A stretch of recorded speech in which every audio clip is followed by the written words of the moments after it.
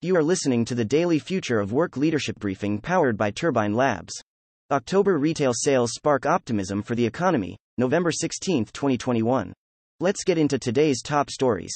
President Joe Biden signed the $1 trillion infrastructure bill Monday afternoon. The bill, cut down from its original price tag of $2.3 trillion after months of debate, includes funding for broadband expansion, environmental projects, and improvements for transportation infrastructure, among other initiatives. October retail surged 1.7% compared to September's 0.7% due to early holiday shopping and high gas prices. October's rise in retail sales signaled the third month of growth in a row.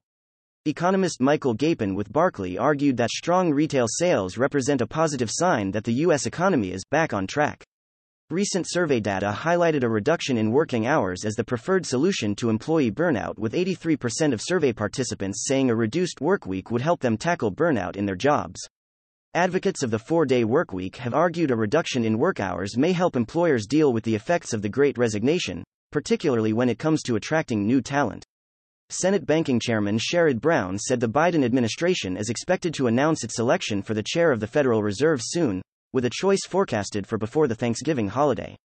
The two finalist candidates are incumbent Federal Reserve Chair Jerome Powell and Federal Reserve Governor Lael Brainerd, both of whom were interviewed by the president earlier this month.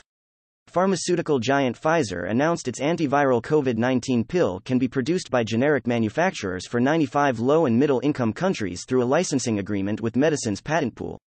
The clinical trial of the company's pill showed a reduction in mortality and hospitalization rates of 89% for adults at risk of severe disease.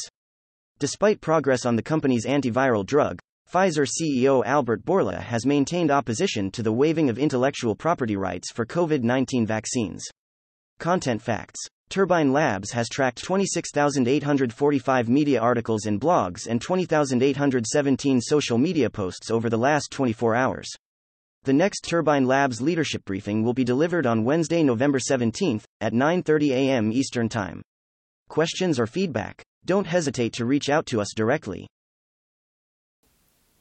Hi, I'm Avalon, and I curated today's new work leadership briefing powered by Turbine Labs.